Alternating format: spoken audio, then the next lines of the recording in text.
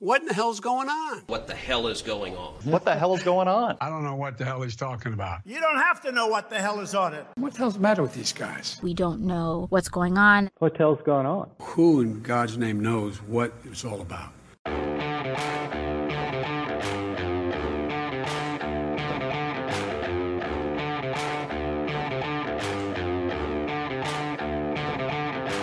Hi, I'm Danielle Pletka. And I'm Mark Thiessen.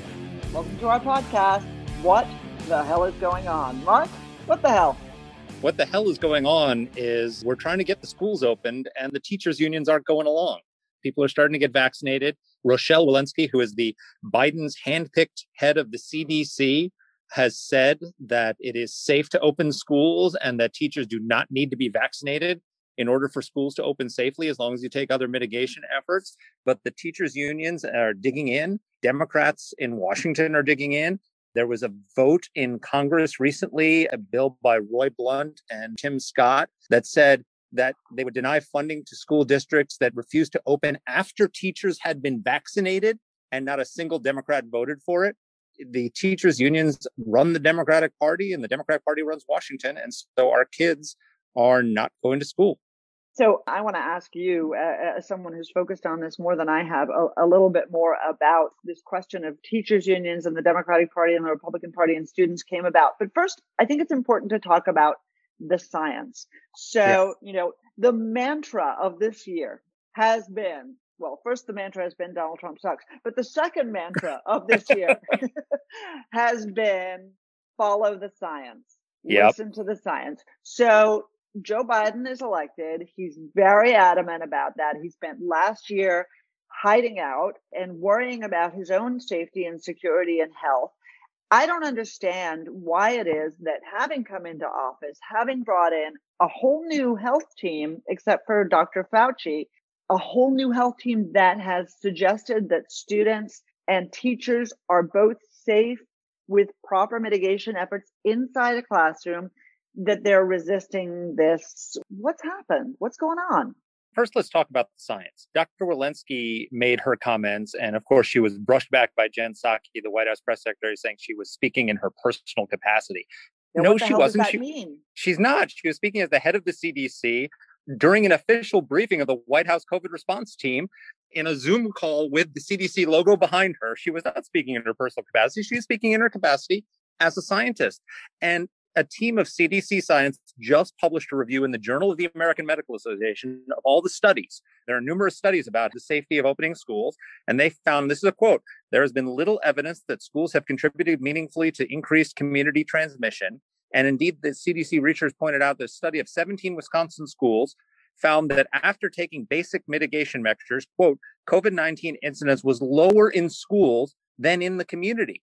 And that's backed up by data compiled by a Brown University economics professor named Emily Oster, who has started a website on this, which tracks the spread of COVID among in-person students, in-person faculty, and the general population, and compares it. Last 2 weeks of January, the COVID case rate among students who were attending in-person school was 0.4%, and among staff was 0.88%.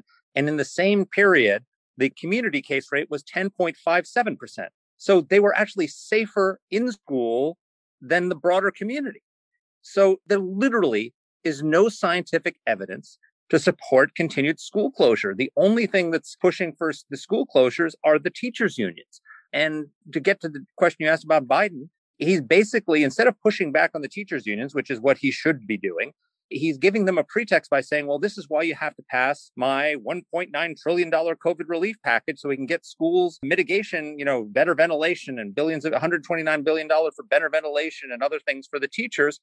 All that money is going to be spent in, 2, 3, 4, 5, 6 years from now. We got to open the schools now. We can't wait that long. So he's covering for the teachers' unions rather than pushing back on him, which is what a leader should do, especially one who's promised to unify the country.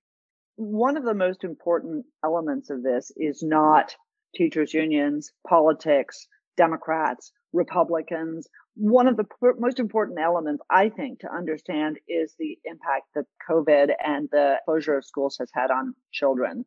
You have kids, I have kids. First of all, it has widened the divide between the haves and the have-nots in ways that I think are appalling, horrifying. What we've seen is that people who have choices can send their kids to private school where they have hybrid options, but people who don't have choices, people who are poorer, people who are in the inner cities, minorities, they are being crushed. And what I don't get is why that is not an issue for more people. Set aside the politics, set aside the Democrats, the unions. Why is this not a national crisis? I mean, the numbers, in researching for this podcast, I have looked at 24% increase in hospitals for mental health related visits from children aged 5 to 11. Food banks with hungry families because kids are not getting free school lunches have been absolutely hit hard. 17 million children who are in danger of not having enough to eat. And then there's the aptitude test, the base learning that you're hoping that kids are getting. One national testing organization reported that the average student in grades 3 through 8 that took a math assessment this year fell back 5 to 10 points from the previous year. And Black and Hispanic students and the poor fell back even further. Why is there not an absolute uproar from parents, no matter who the hell they voted for? It's just, for me, looking at these numbers makes me want to go out and hit somebody. Well, I think there is an uproar from parents. It's just the problem is teachers' unions are all about the interests of grown-ups, not the interests of kids, right? They're all about, like any of these public worker unions, they're all about patting the teachers rather than doing the best thing for the kids. And look, just like I pointed out, there's no scientific evidence to support closing schools. The evidence is piling up that those school closures are doing irreparable harm to these kids. I mean, you've cited all the data on how the testing is going down. The lifetime impact on poor and minority and disabled kids is going to be irreparable. There's a new study by a group of professors from Yale, Northwestern, and the University of Pennsylvania found, and this is a quote, 1 year of school closures will cost ninth graders in the poorest communities a 25% decrease in their post-educational earning potential.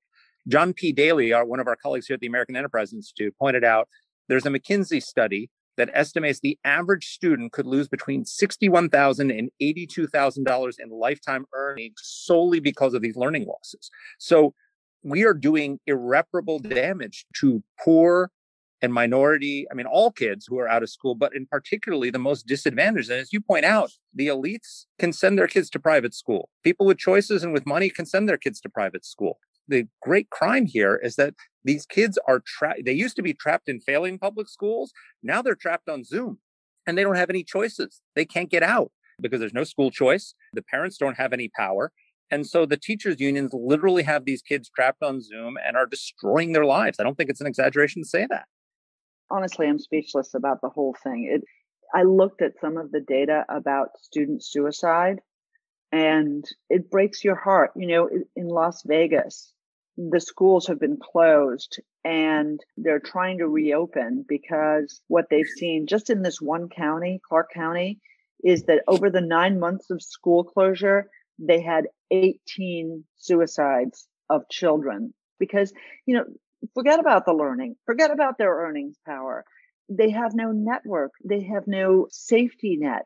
These kids are, if they're lucky, they're on Zoom. Most of them are not even on Zoom. And imagine the feeling of isolation and loneliness that would drive a child to kill themselves. How can anybody argue that the opposite is true? I don't get it. And I don't get why it is that there is not a national furor about this. You know, you say it's the teachers' unions. I'm sorry. People still are able to pick up their newspapers and learn the facts that we've just been talking about. Well, I'll tell you what, the only way we're going to solve this is if our political leaders step up and take a leadership role. And quite frankly, we have one of those leaders who's doing that with us here today. So we're lucky to be joined by Governor Kim Reynolds of Iowa. And the reason we asked her to join us today is because she has pushed through legislation that is forcing all Iowa schools to offer in-school options to all of the students of the state. Governor Reynolds assumed office in 2017. Before that, she was the lieutenant governor of Iowa. She's been a member of the Iowa Senate. She's also a mom and a grandmother and a parent of teachers. So she is deeply immersed in both the politics, personal and state level, of this issue. We're really lucky to have her. Well, Governor, welcome to the podcast. Oh, thank you. I'm happy to be here. Well, good. We're happy to have you. So you just signed a law into place requiring Iowa schools to give parents the option to send their kids to school 5 days a week. Tell me, one, why you did that and how it's going. Well, first of all, I want to give a shout out. The vast majority of our school districts across the state have had their kids in the classroom safely and responsibly since August. Even through kind of our brief surge that we saw in November, the vast majority were able to still be in the classroom safely and responsibly. But what we found in our largest school districts across the state, we had the teachers unions that were winning out, and we had kids that hadn't been in the classroom since August. Finally, we did listening sessions with parents and students and educators all across the state of Iowa. So it was really driven from the grassroots. They organized, they got on a website, they communicated, coordinated. And the stories that I heard were heartbreaking and just unconscionable, to be quite honest. There was no rigor in the online classes. The students made the reasonings for why they should be in the classroom. They were safer there. We had teachers that had been unable to connect with students for over 9 weeks, and there was nothing that they could do about it. The lessons for the day ranged from 60 minutes to 90 minutes, and they were done. And again, they said, even if they were on a hybrid and in the classroom, the teachers weren't in the classroom. So they were in the classroom looking at a screen, and, kids were falling behind. We had 55% in one of our public schools of high school kids and 21% middle school kids that were getting a D or an F. In the fall, we saw 21% decrease in first grade literacy. We just had doctors come out that have data to show that we've had an increase in suicidal thoughts among our young kids. And I just said, enough is enough. The metrics support the kids being in school. We can do it safely. We have our own data. The science supports it. And so at the condition of the state, I said, I want a bill on my desk in the next week to 2 weeks that gives parents the options to be in the classroom 100% of the time, Monday through Friday, as well as going 100% online. Governor, first of all, kudos. As a parent, I just wish more governors sounded like you. Not because I want kids to be unsafe or teachers to be unsafe or anybody who works in schools, but because in-school learning is absolutely imperative, but not just for the education, for the socialization, even for the school lunches. So tell me something. I'm looking at the bill that passed in Iowa, and I was interested to see that it passed the Senate by 29-18 and the House by 59-39. Okay, those guys are seeing the same data that you're talking about. They live in the same state and they care about the same families and education that you care about. Who are those 18 in the Senate and those 39 in the House who thought this was a bad idea, and why? Party lines, and it should not be. This is not a partisan issue. And a lot of those legislators, a lot of our rural legislators tend to be Republican. A lot of your larger city legislators tend to run Democratic. Not so much. We actually picked up seats in the suburbs based on this issue alone because parents were so frustrated.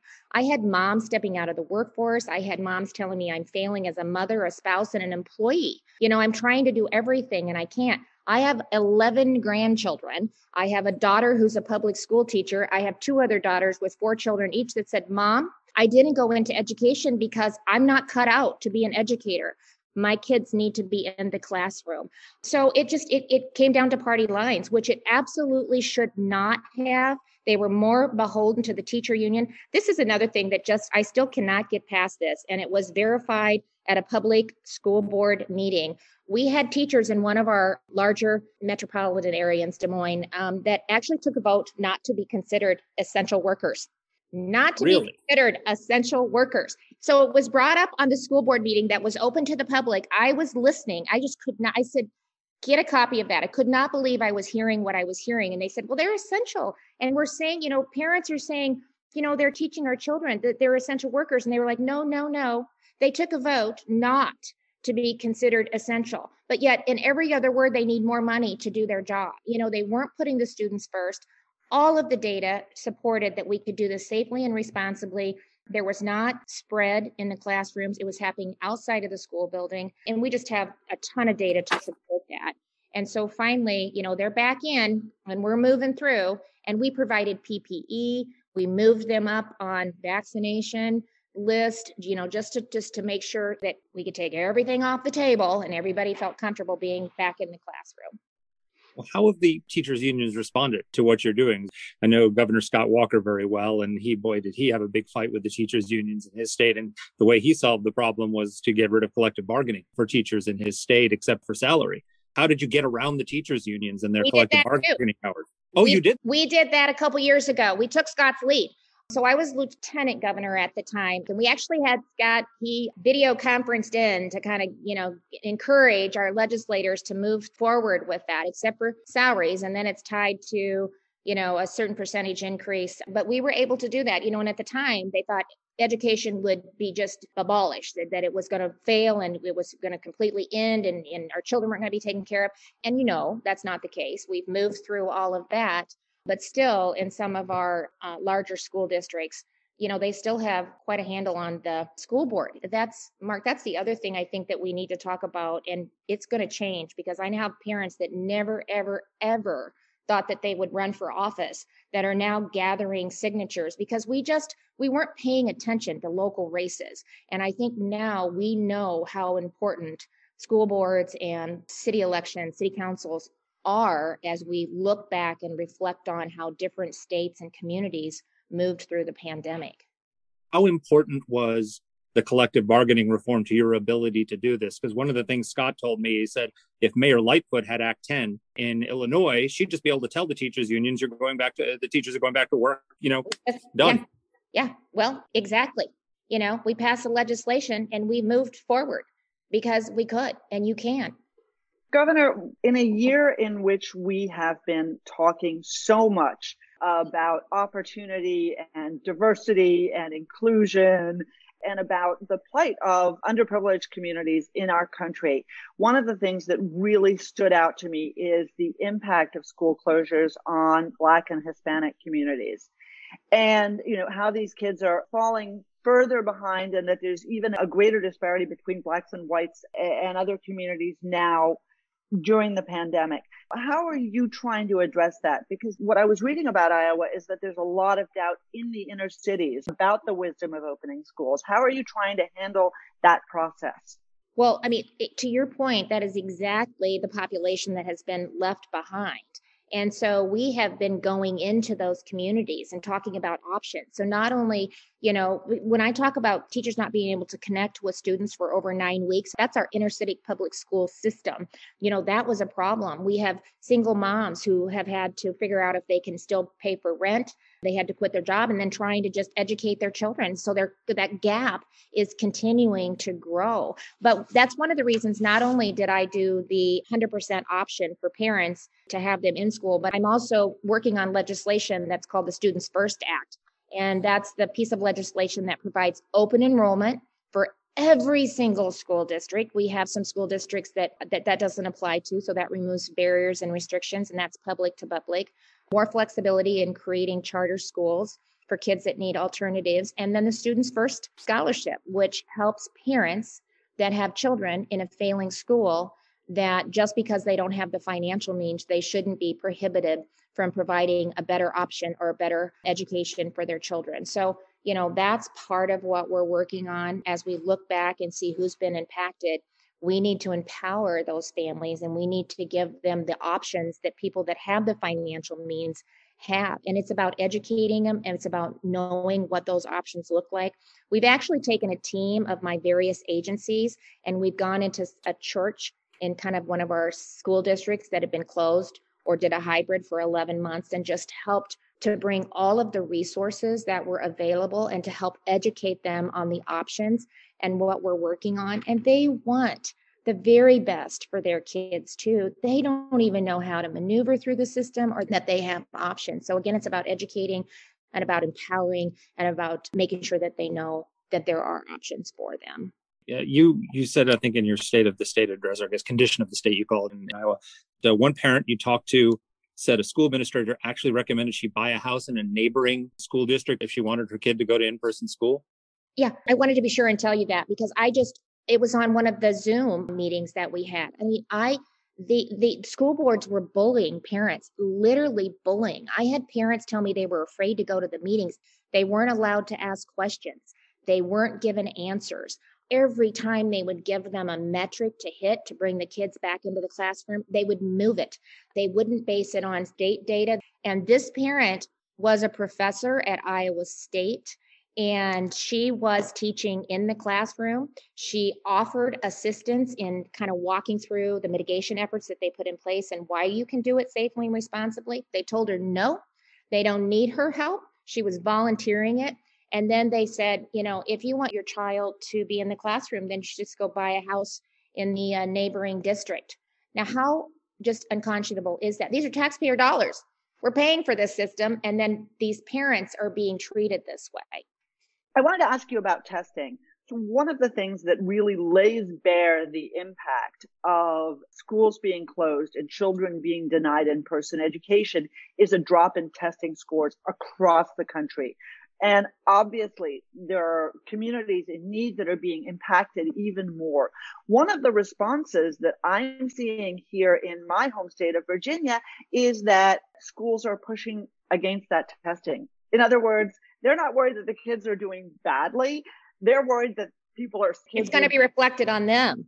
Exactly. And so I just saw the University of Virginia, which is one of our state schools, is now not going to require either the SAT or the ACT for the next 2 years. You've kind of taken an opposite tack. Tell us a little bit about your thinking. Yeah, I think we'll be one of the few states that are actually moving forward with the assessments.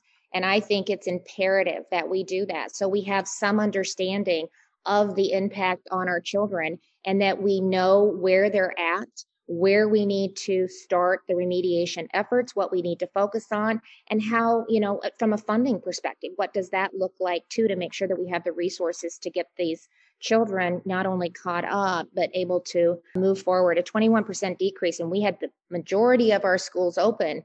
That is significant in first grade literacy. Think how that impacts a child moving forward. If they're not reading by third grade, then they pay for that through the rest of their educational experience and beyond.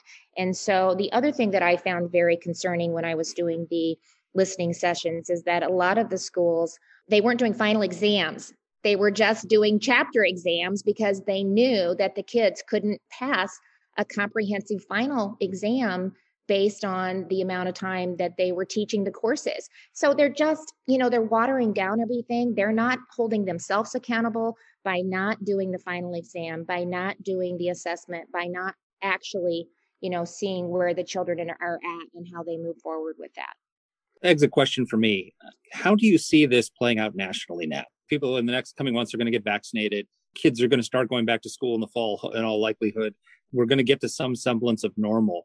How is this a teaching moment that we can move forward on? I mean, how do we galvanize this to really push for breaking the power of the teachers' unions and pushing for real education reform, like real school choice? I just find it unconscionable that teachers refuse to teach, but also refuse to give the parents the money so they can take their kids to schools that do want to teach. Like, right. How do we use this as a moment to move education reform forward? If we don't take advantage of this moment and the data that we have been handed and the data that we're going to see moving forward, then shame on us. We need to turn this over to parents. We need to give parents control of their children's education, bottom line. And to your point, how can you say, I'm not going into the school district, I refuse to teach your children, even though all of the data and the science supports that we can do this safely and responsibly, yet we're not going to give you the option to move your child to another alternative. That's ridiculous. And our story is the same as other states. Our private school systems have been up and going since day one, and they have done it safely and responsibly. So, that's why we're going bold, we're going in. That's why we're doing the Students First Act. And I hope other states will follow suit. I'm working on the House. I've got some work to do there. It passed through the Iowa State Senate with Republican support, of course.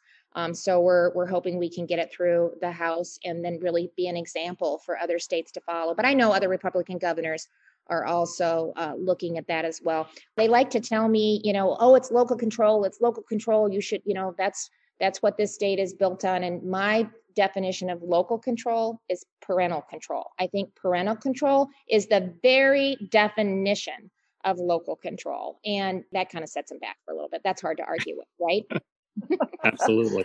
Speaking as a parent, amen. Amen. Well, Mark asked exactly the question about national efforts that I was going to ask you. And so it leaves it to me to thank you. Thank you so much for what you're doing, for your leadership on these issues, and for taking a little time to chat with us.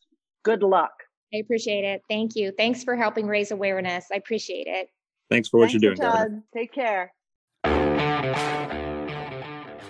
So thank God we've got leaders like Governor Reynolds who are taking a no-holds-barred approach to this and forcing the recalcitrant teachers unions to finally do their jobs and teach our kids. I wish more governors would do the same thing. And it's interesting that the reason she's able to do it is because, you remember I wrote a book with Scott Walker years ago called Unintimidated about his fight to pass Act 10 in Wisconsin, which was a bill that eliminated collective bargaining for public workers, including teachers, for everything except pay. And Iowa took the model that Scott passed in Wisconsin and applied it in Iowa. And that is what has made the teachers unions powerless to stop what she's doing right now. I was talking to Scott about this a few weeks ago when Mayor Lightfoot in Chicago, who basically is her heart's in the right place. She wants to force the teachers unions to go back into the classroom, but she can't because they have collective bargaining power and she has to negotiate with them. And one of the things Scott said to me is like, if she had Act 10, she could just order them in, be done. There's two lessons I think we take out of this is one, we need school choice. We need to put the power back in the hands of parents and away from the teachers unions. And two, we need to reform collective bargaining. There is no reason that the teachers union should have the power to keep their teachers out of schools, especially like in Fairfax County, the teachers union said, we want to be first in the vaccination line. And then so they put them first in the vaccination line and they said, we're still not going back until the kids are vaccinated. It's like, there is no approved vaccine for kids under 14. It doesn't exist. There's been no studies. And some teachers unions saying, we're not even going to come back in the fall. These unions have to be broken because they are literally destroying the lives of children. So help me understand this, because honestly, I just don't get it. There are teachers in private schools who are going to school. There are teachers who are in religious parochial schools that are going to school. There's data that shows that teachers are probably safer in the school environment than they are in their community. When did the teachers unions become anti-student? And by the way, are they really representative? They've always been anti-student. But why? I don't understand. These people went into teaching because they loved the job. They loved the kids. Why is there a lot of the unions? I don't think a lot of the unions are actually teachers anymore. It's a racket. The unions are all about unions. They're all about the power of the unions, the enrichment of the union bosses. I mean, one of the things that Act 10 did in Wisconsin that broke is that it made what really got them mad. They didn't care about a lot of the other stuff in the bill. The one thing that really got them mad is that they could no longer require teachers. They made union dues voluntary instead of mandatory, right? Because it's all about the money. They would have given up anything as long as they could mandate that teachers had to pay their union dues, because it's all about the unions and getting money. And I think a lot of these unions see this as a potential cash cow. Oh, they want us. Well, what can we get for it? We've already got $119 billion for state and local schools. Let's get another $129 billion. And let's use COVID as a pretext to get as much money as we can. It's a racket. And if you want to see how bad this is, just imagine, I was just shocked by what the governor said about how one group, school district, the teachers voted not to be considered essential workers. They don't consider themselves essential. I mean, can you imagine if millions of grocery clerks decided we're not showing up for in-person sales and we're unionized and so we're not going to show up and sorry, America, you're going to starve. We're not working. All these grocery clerks showed up for work. And now you've got teachers who have not been showing up for work, cutting in the line ahead of the grocery clerks who did to get the vaccine and then still saying they won't teach. I mean, what is wrong with these people? I am as flummoxed as the average parent, and I have no desire to see teachers sick. One of the numbers that stuck out at me was Sweden, did this sort of bizarre, bold experiment that really didn't pay off in handling COVID. They had no shutdowns, no limitations, just a couple of restrictions on people, and their numbers went sky high. Their fatality rate went up extraordinarily high in comparison to their neighbors who was not impacted. So this statistic, Opening schools had very little impact. In Sweden, which never shut its schools, teachers have the same fatality rate as IT technicians who work the entire time from home. But also, for those of us who sit all day on Zoom in, a small room and are miserable staring at our computers, why are teachers willing to continue doing that? I think it's for those who actually care about teaching, it's harder on them. For those who care about students, the data is decisive. It sounds to me like this is a ripe time for a revolt against the teachers' unions. Joe Biden could have a Sister Soldier moment here and do the right thing. Yeah. And I'm sure there are millions of teachers in these public schools who want nothing more than to get back into schools, but the teachers' unions won't. And the school districts that are beholden to them won't let them do it. It's not like they have choice either, right? It's not like if you're a teacher in Fairfax County and the teachers union says we're not going to school unless X, then you can say, well, I'll teach in person. Doesn't work that way. So I think we need to do two things. We need to break the teachers unions, and we need to do it by, one, removing their collective bargaining power, and two, by putting the money in the hands of parents, right? Because they only get away with this stuff because parents have to send their kids to the schools in their districts and they don't have any control of the money. If parents had the control of the money and the schools were behaving, they would have to respond like a business does, right? Which is to service the clients. Unfortunately for these schools, the clients are not the kids. The clients are not the parents. The clients are the teachers unions. And that's who they service. And the only way you break that is by putting the money in the hands of the parents and by breaking the power of the teachers unions for collective bargaining, or else none of this is going to get solved. Well, this is the note on which I wish to go out, which is, do not tell me that you care about the underprivileged, about minorities, about equity, about diversity, or about the rights of the least privileged among us if you don't care about these kids going to school. If you don't care about them going to school, I don't give a damn what you say. You don't care about them at all. And Period. Save me your End rhetoric of about story. inequality. Yeah, bingo. Yeah. All right. Well, we've ended on a note of beautiful agreement here. Folks, don't forget, share the podcast with your friends, subscribe, review. I don't know what else you can do. Review it again. And remember, we've turned things around. Send me your complaints. Send all your flattery to Mark. Mark, did you get a ton of emails last week with all that flattery? A constant stream and complaints about you. Oh, thank you. Forward those to me, please. And tech, as always, to our producer, Alexa. Thanks, everybody, for listening. Take care. Our producer is Alexa Santry, and a special thanks as well to Olivia Leslie and AEI's digital strategy and video teams. Let us know what topics you'd like us to cover. You can get in touch with the show by emailing us at whatthehell@aei.org. Or you can reach us on Twitter. I'm at dpletka. And I'm at Mark Thiessen. That's Mark with a C. Please rate and review the podcast. If you like the show, subscribe, share it, comment on Apple Podcasts or wherever you're listening to this. Thanks for listening.